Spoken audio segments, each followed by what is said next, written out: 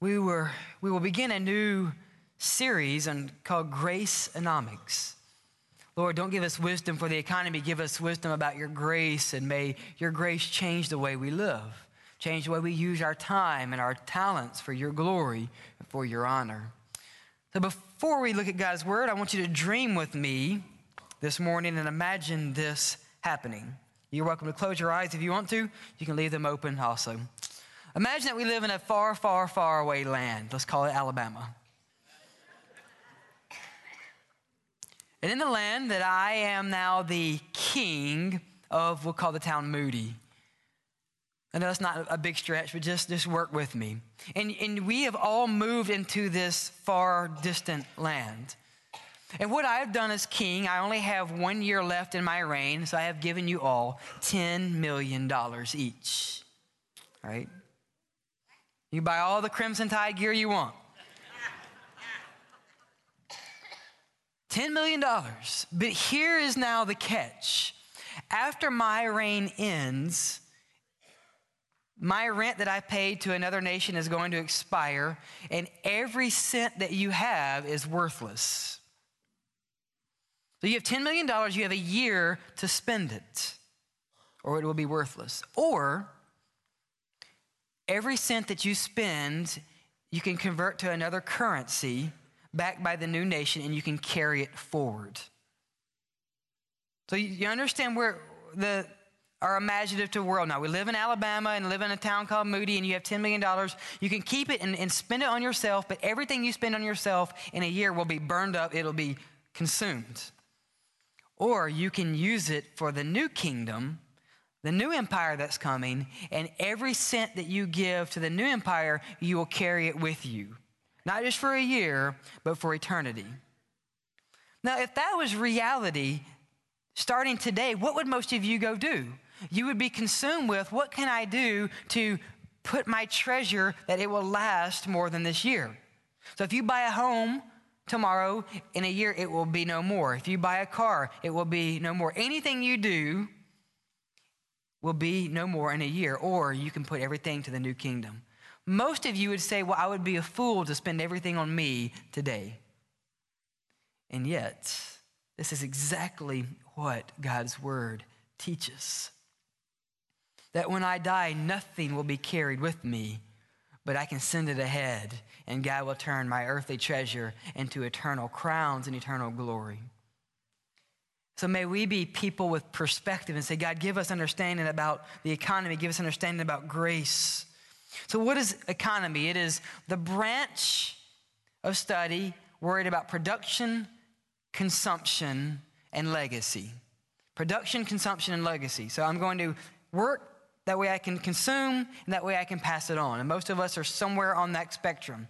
Some of you are working, some of you are consuming, some of you are passing it on.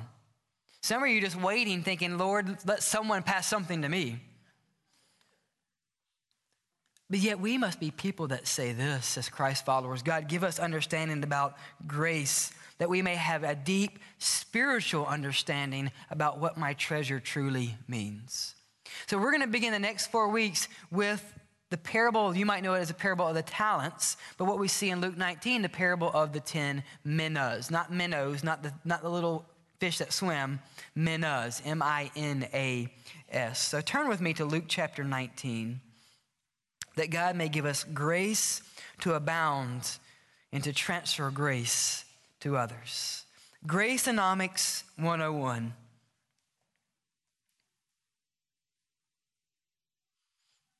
Luke chapter 19, beginning in verse 12. Therefore, Jesus said, a certain nobleman went into a far country to receive for himself a kingdom and to return. So he called 10 of his servants, delivered to them 10 minas, and said to them, do business till I come. But his citizens hated him and sent a delegation after him, saying, we will not have this man to reign over us. Let's pray. Father, your grace is sufficient for us. And Lord, we come to you this morning admitting that we are sometimes people consumed with the here and now. knowing that the treasures that I treasure in my life today, Lord, will not last for eternity. And Lord, if we have focused or if we have desired the wrong things, Lord, we are sorry. Lord, change our hearts. Father, give us a spiritual understanding to recognize that you have complete authority and dominion over our lives.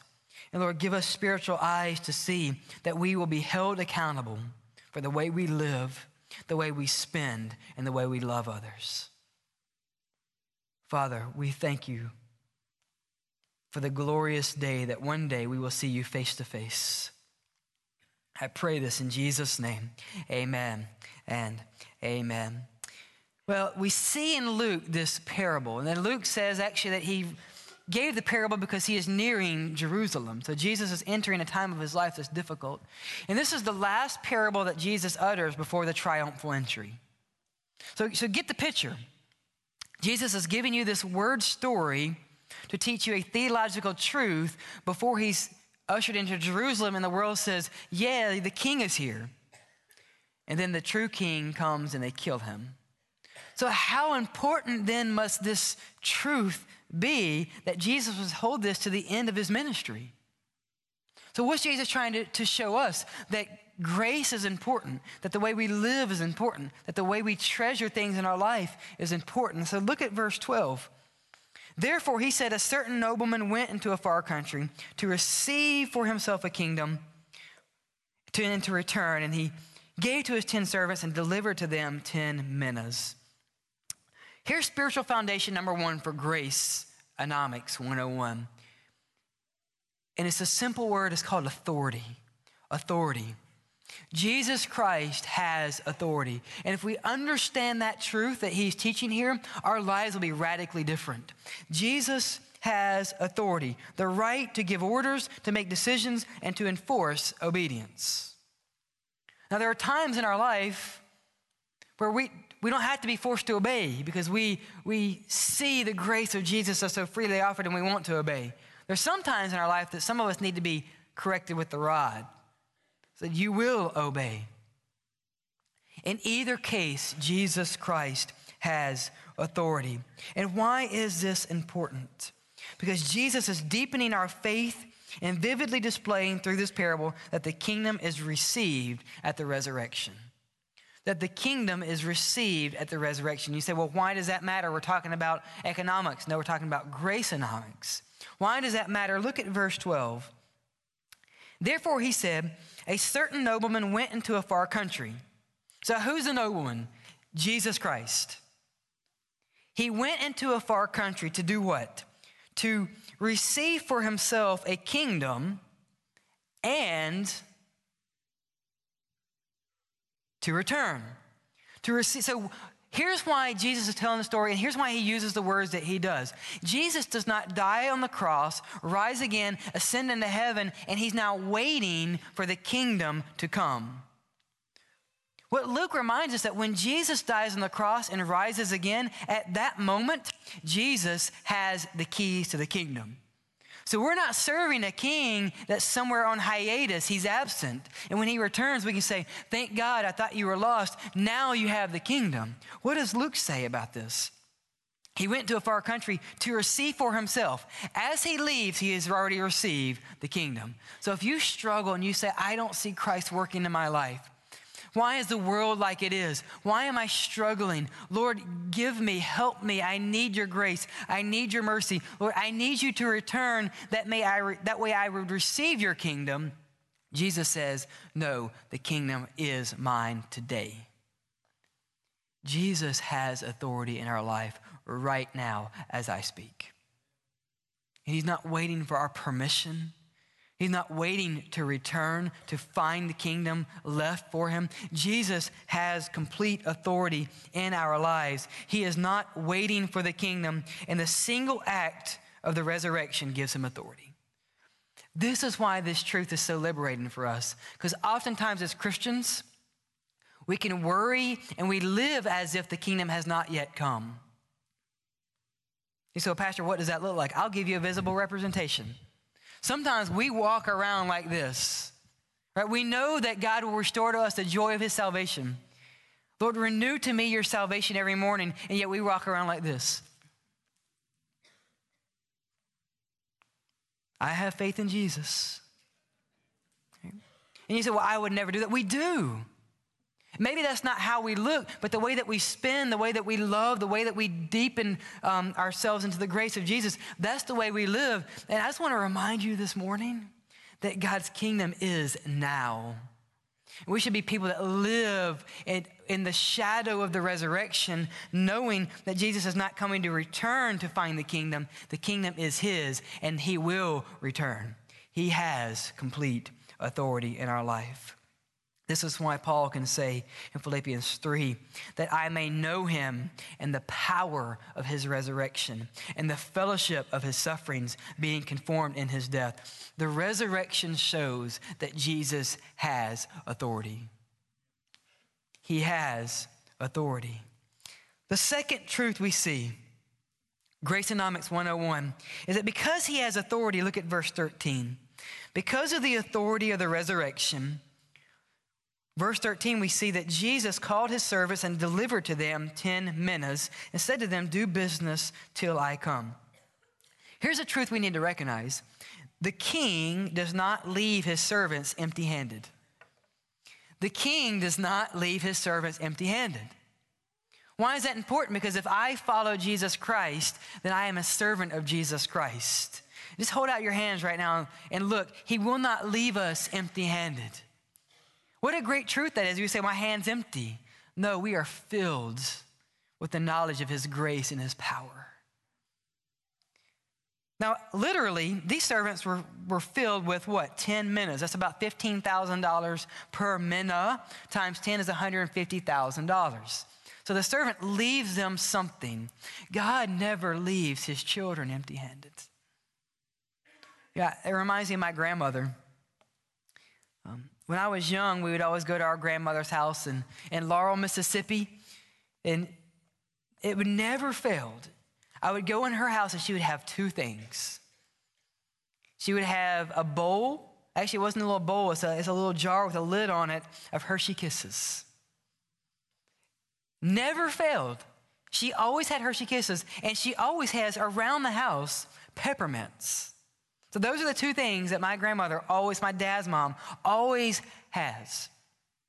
And even today, when we go to visit my grandmother, the first thing my son, who is 4, does, he runs into I call it the museum room. It's a room that you don't go in unless you want to feel the wrath, right? You go in there Christmas Eve, and you go in there Thanksgiving, but you don't eat in there unless you confuse that. And he would run in that museum room, and there in that jar, it's a little white jar with a lid with a little ball on the top. He would open it, and there in that jar are peppermints. My grandmother never left us empty-handed when it came to sweets. And that was just a small token of saying, you know what, not only do I love you, but I prepared for you. And even today, Eli loves peppermints. Every time we walk in the church, he knows the peppermints are stashed up there somewhere. And I think that's because of my grandmother's influence in his life. He knows that when we go to Laurel, Mississippi, he will never be empty-handed. We need to understand that truth as believers, that Jesus never leaves you empty-handed. And you say, well, Pastor, prove it to me. I'm glad you said that. 1 John 3:1, beloved, what manner of the love of the Father has bestowed on us, given to us, that we might be called children of the Most High. Romans 12, Paul says, having then gifts. What are gifts? Things that are given to us. According to the grace that is given, let us use them. Romans 12:30. Now if God it's Matthew, if God clothes the grass of the field, which today is and tomorrow is thrown into the oven, he will not more clothe you, O you of little faith. Over and over again, Jesus tells us, look, if you follow me, if you are my child, I will not leave you empty-handed. And we often struggle. We say, God, I can't give you, I can't serve you because I'm worried about myself. And God says, Josh, you can't outgive me. And even if you could, I still will not leave you empty-handed. Why? Because everything in my world is under the authority of Jesus Christ. Dear friend, Jesus will not leave you empty-handed because he loves you. He cares for you. We also see this. Not only is the kingdom his, not only will he not leave us empty-handed, verse 13, but now he says, do business till I come. Do business till I come. God gives to us. He will not leave you empty-handed. He gives to you so now that we can earn a profit. And you're thinking, I like where this is going. So, Pastor, if I give to the Lord, then I get more. Yes, hold that thought, though. Because flesh in us says, well, I'm going to give to the Lord, so I will get more. So we give out of selfish motives, don't we? If we're honest. So, Lord, you say that, bring the tithes into the storehouse and you will overflow on us. We'll hold that sermon till later. But God gives to us that we may earn. This word do business actually means earn, make a profit. The king expects his servants to make money in his absence. So God gives to us, he gives treasure, he gives gifts that we may use for the kingdom, not use for me. So when I use what God has given only on me, then I have not turned a profit in grace. I have been selfish. Does that mean I let my family starve and go homeless? No. God's given me a desire as a man to protect and provide for my family. That is a principle of being a man. And I know our world struggles with that. But men, we are to provide, we are to love, not just physically, but more so spiritually. But God says, I have given that you may turn a profit. God wants us to invest in mutual funds. Not the ones on the stock exchange, but in the world. That we are to give, that way the mutual love of each other may increase. Are you someone who gives and says, Lord, I want to give for you? He says, I have given you 10 minutes that you may do business. So are you doing the Lord's business in your life? Are we doing the Lord's business? Say, God, I want to earn a profit. Where is that profit? It might be in heaven, as we're going to see. God, let me not treasure things so much that I lose treasure in heaven. God, let me earn a profit in grace, not just dollars. Because grace is so much infinitely more worthy than the mighty dollar. Lord, give us understanding. We also see this about his authority. We see that everything that we have in our lives belongs to the king. Some of you need to hear that again, right? Everything that you have belongs to the king. Look at this parable. What do the servants have? In verse 13, they have 10 minas. Who gave them the minas? The king, right? The nobleman. So is there anything that these servants have in this parable that is not given to them by the nobleman? No is the right answer. So what is Jesus telling us? Jesus is saying that, Josh, everything you have in your life is given by me. On the righteous and the wicked alike. You say, well, how, Pastor, prove that. There's something called common grace. That when I was living in my sin, God still gave me breath. And I woke up this morning. I did not deserve that. There is nothing that I have done in my life to deserve today. And you say, well, you're a pastor. No. There's nothing that I have done in my life that I deserve life because I have lived in rebellion against the King of Kings. Do you know why I'm standing here before you right now? Because of his grace. And even the breath I'm using, God has given me. So if you're here today, you say, I don't believe in God. My spouse drugged me here. My mom drugged me to the place, and I'm sitting here like this. The fact that you can fold your arms and frown your face was given energy by the Lord you don't even acknowledge right now. Think about that. That is grace. So everything that I have is given by God. And here's why that thought frees us up. The thought that everything that I own belongs to the King. John Wesley, the founder of the Methodist Church, a wonderful evangelist in the United Kingdom, one day he got a call at a revival and said, John, your house is on fire. And it is burned to the ground. Listen to John Wesley's response. He replied, no, it hasn't, because I don't own a house. He said, the one I have been living in belongs to the Lord. And if it is burned down, that is one less responsibility for me to worry about. And you say, well, I can't believe he did that. What does John Wesley understand that sometimes we struggle with? He understood that everything he had belonged to the Lord. And that is freeing.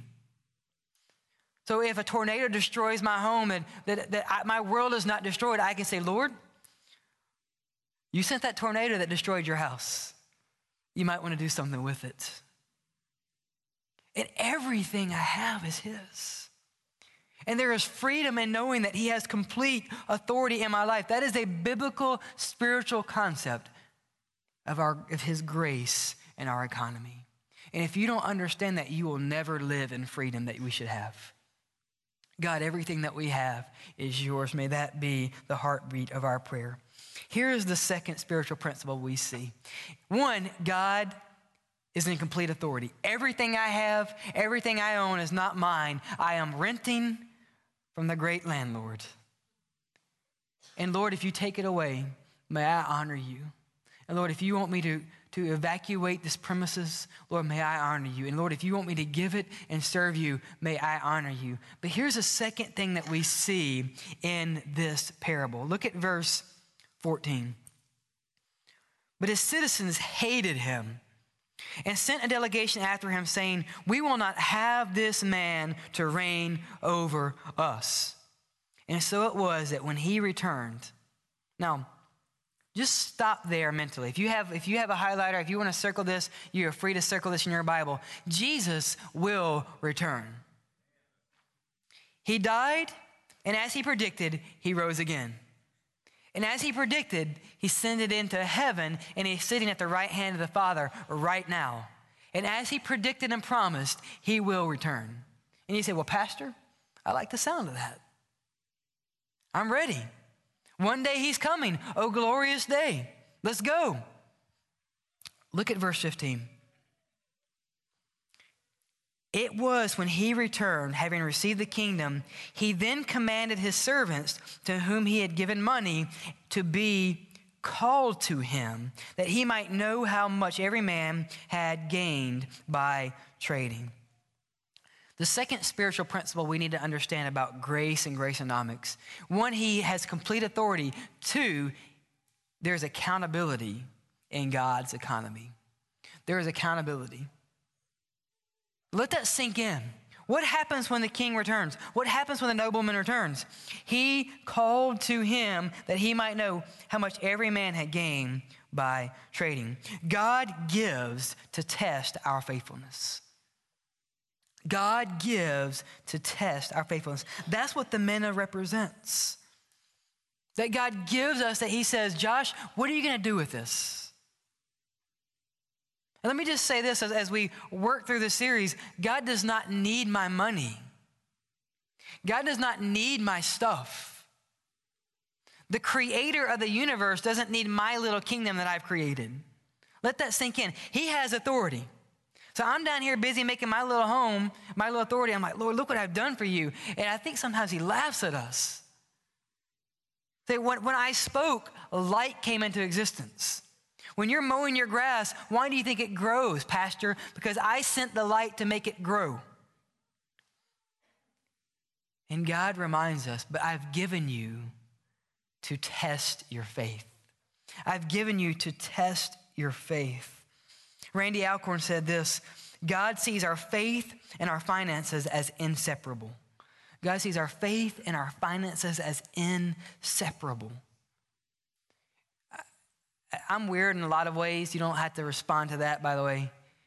But one thing that I noticed just early in my life that I enjoyed tests.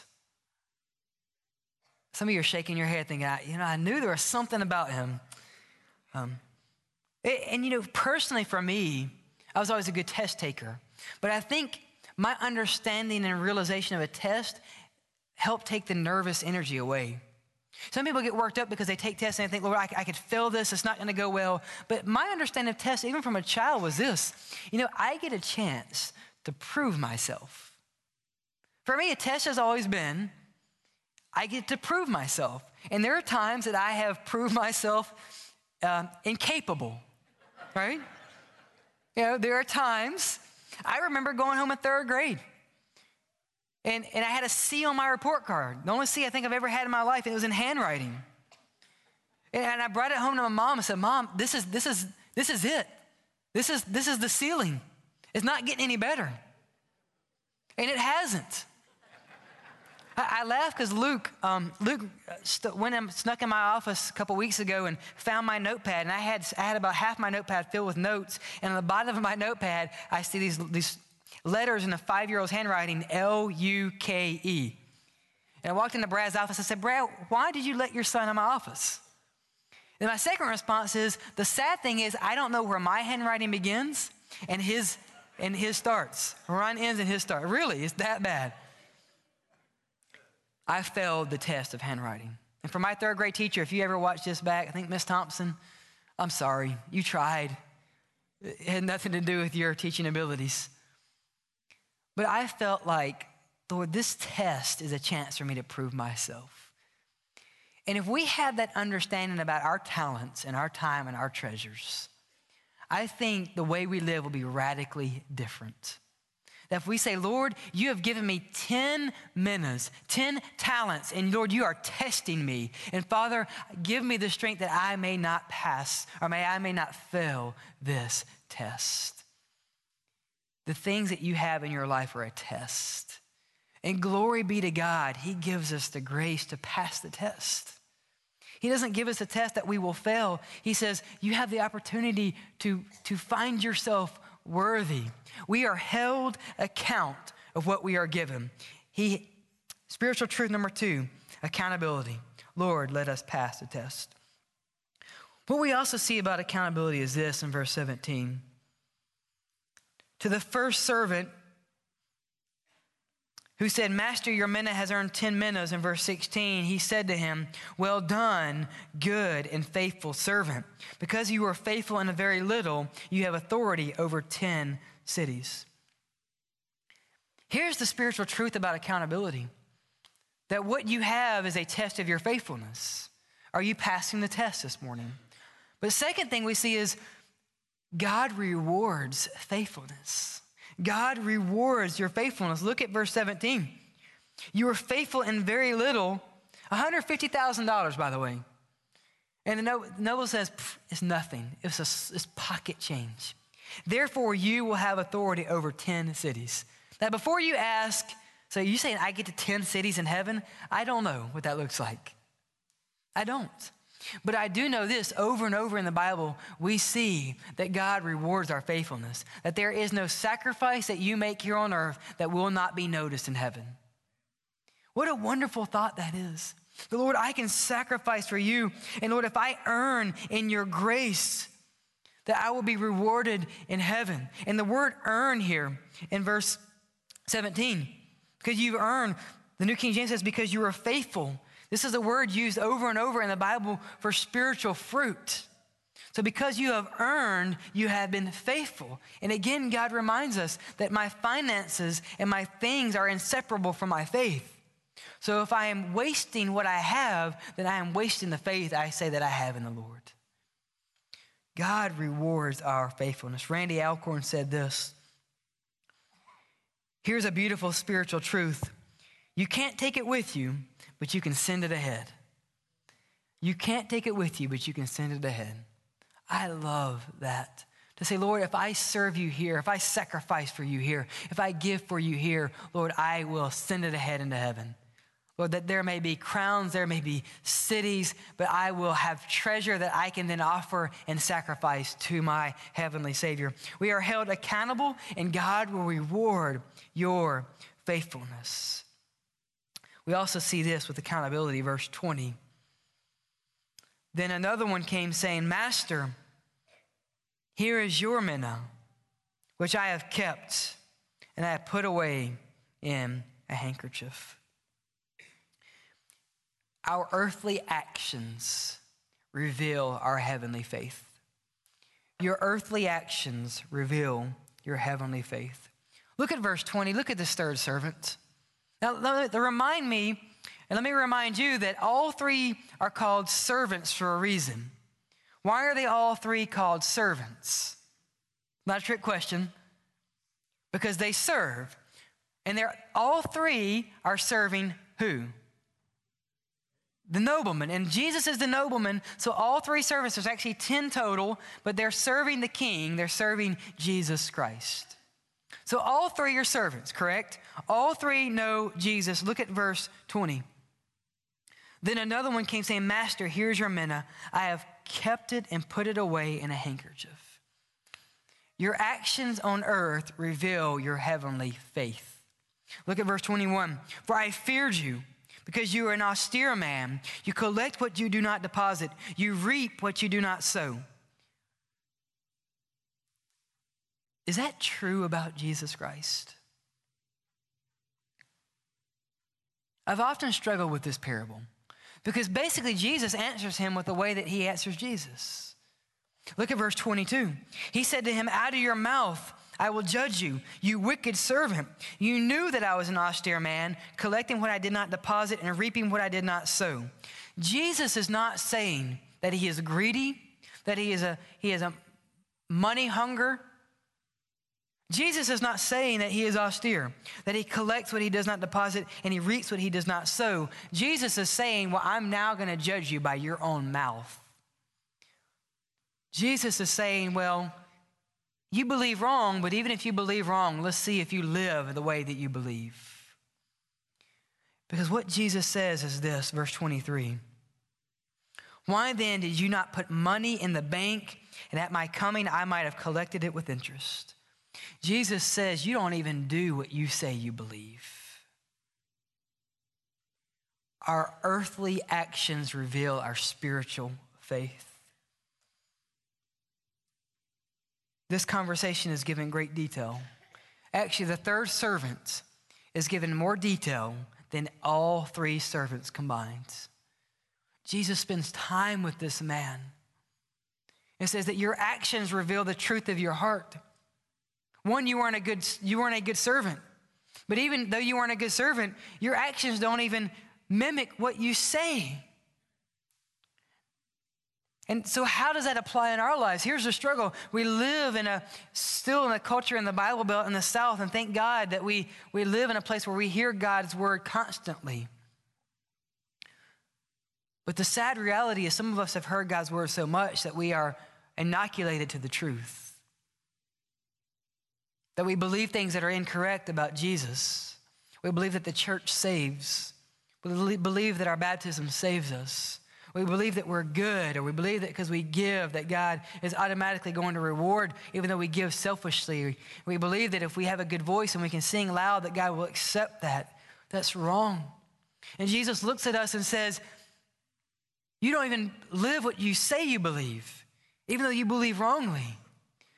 So may we look at our lives this morning and say, God, you look at my actions, so now may I look at my actions. God, does my pattern of giving and serving and living back up what I say I believe? And if it doesn't, what you say you believe is wrong. But the good news is that Jesus can save people who are wrong. And I stand before you as someone who was wrong for many years, that grew up in church, that realized that it's the grace of Jesus that saved. It wasn't the church that I belonged to. And I realized the actions that I was doing in my life didn't mimic the faith I proclaimed to the world. And here's our last spiritual truth this morning. Verse 22, he says to the servants, out of your own mouth I will judge you. You wicked servant, you knew that I was an austere man, collecting what I did not deposit, reaping what I did not sow. Verse 24, he says, and he said to those who stood by, take the mina from him, give it to him who has 10 minas. For I say to you, verse 26, that to everyone who has will be given, from him who does not have, even what he has will be taken away from him. Verse 27, but bring here those enemies of mine who do not want me to reign over them, and slay them before me. Here's the truth of God's word. That although this man was a servant of the king, he was an enemy of the king because he did not live a life that honored the king. Even though he knew the king, he was an enemy of Jesus Christ because he did not have the faith he thought he had. And the life that he lived in private was not the life that he proclaimed in public. And the reality is this, that every single person will be accountable. Every person in this room is held accountable to Jesus Christ. And you say, well, how do you know that? Let's look at this really quick. The one who earned 10 minas, was he held accountable for that? Yes. What was Jesus' proclamation? Well done, good steward. Matthew says, well done, good and faithful servant. He was held accountable for that and rewarded. Accountability is not a scary, fearful thought if you have been faithful. To the second servant who knew the nobleman, who earned in the grace that was given to him, what's the proclamation on the second man? Well done, you good steward. The two men that knew the nobleman were honored. They were held accountable. And yet even the enemy, even the unfaithful steward, Jesus says, out of your mouth, you are held, and you are held accountable for that. We are held accountable for what we do. And if you have been faithful, I say this, thank God that we are held accountable, that he rewards those who give and who serve, who recognize, as John Wesley recognized, Lord, all I have is yours. Your house burned down. He said, I don't have a house. God has a house that he lets me use. And you know what? It's one less thing I have to worry about. God, may we recognize that you have authority. If you're here today and you struggle with that, and I would imagine that most of us struggle. Why? Because we live in a land that we are richly blessed. Most of us are blessed not because of anything we've done, but because God is gracious and faithful. And you say, well, I worked really hard for what I have. No. Where did you get the strength? Well, the food I ate. Where'd you get the food? From the Walmart. But where did that come from? And everything that we trace back in our life eventually goes back to the Creator who is looking out for us. And if you struggle with authority and greed, may today you just spend some time in prayer and say, God, I know I don't mean it yet, but help me mean this when I pray. God, everything I have is yours. God, everything that I have is yours. It's already true. So Lord, may I just recognize it and live in the freedom that everything that I have is given by Jesus Christ. If you're here today and you struggle with accountability, you say, I don't like that word. I have test anxiety. I want you to know that if you are faithful and if you sacrifice for the kingdom, there is no sacrifice that you make that will not be seen or rewarded by your Savior. I love that thought. And ultimately, if we give our lives for the sake of the cross, that we will be welcomed in heaven one day by the arms of our Savior who says, Josh, you gave it all. You lost everything, but well done, my good and faithful servant. Can that be said about you this morning? Lord, help us be people that we live well. But maybe you're struggling this morning because you have not trusted in God's goodness. Maybe you're the third servant that you believe wrongly about Jesus Christ. You believe you're good. You believe your sin's not so bad. And you believe if you just do enough, one day you'll be accepted into the kingdom. I want just to share with you, because I love you, what the Bible says. The Bible says that we all, and I'm the foremost, as Paul says, here's a trustworthy saying that Jesus Christ came into the world to save sinners. The Apostle Paul, the Saint Paul says, of whom I am the worst. And I would say, Paul, I'm second. Jesus Christ died to save sinners. Romans 5:8 says that he proved his love for us, that while we were still sinners, not when we started going to church, not when I started turning my life around, when I was in rebellion, Jesus sent his son to die. And as a dad who has a son, I don't understand that. But he sent his son to die for us, that if we believe, if we have faith, and if we will say, Lord, I need that death, I need that sacrifice. The Bible says if you will believe in your heart, if you will say with your mouth, you will be saved. And God can turn the unfaithful servant to the one who says, well done, my good and faithful servant, because of Jesus. All we have is his, and one day we will give an account for the faithfulness or the lack thereof. If you have not put your faith in Jesus, I beg you to not let this chance pass you by. We're going to have a time of invitation. And if you're scared, or if you just struggle, by you doing nothing, you're saying this, God, I'm okay. But the Lord invites you with open arms. He will receive you with open arms in forgiveness and reconciliation if you will pour out your heart before him today. We're going to open the altar. If you just need to pray and say, Lord, I need to pray, I struggle, all I have is yours. If you need to come to the altar and say that until you believe it, may the Lord honor our hearts.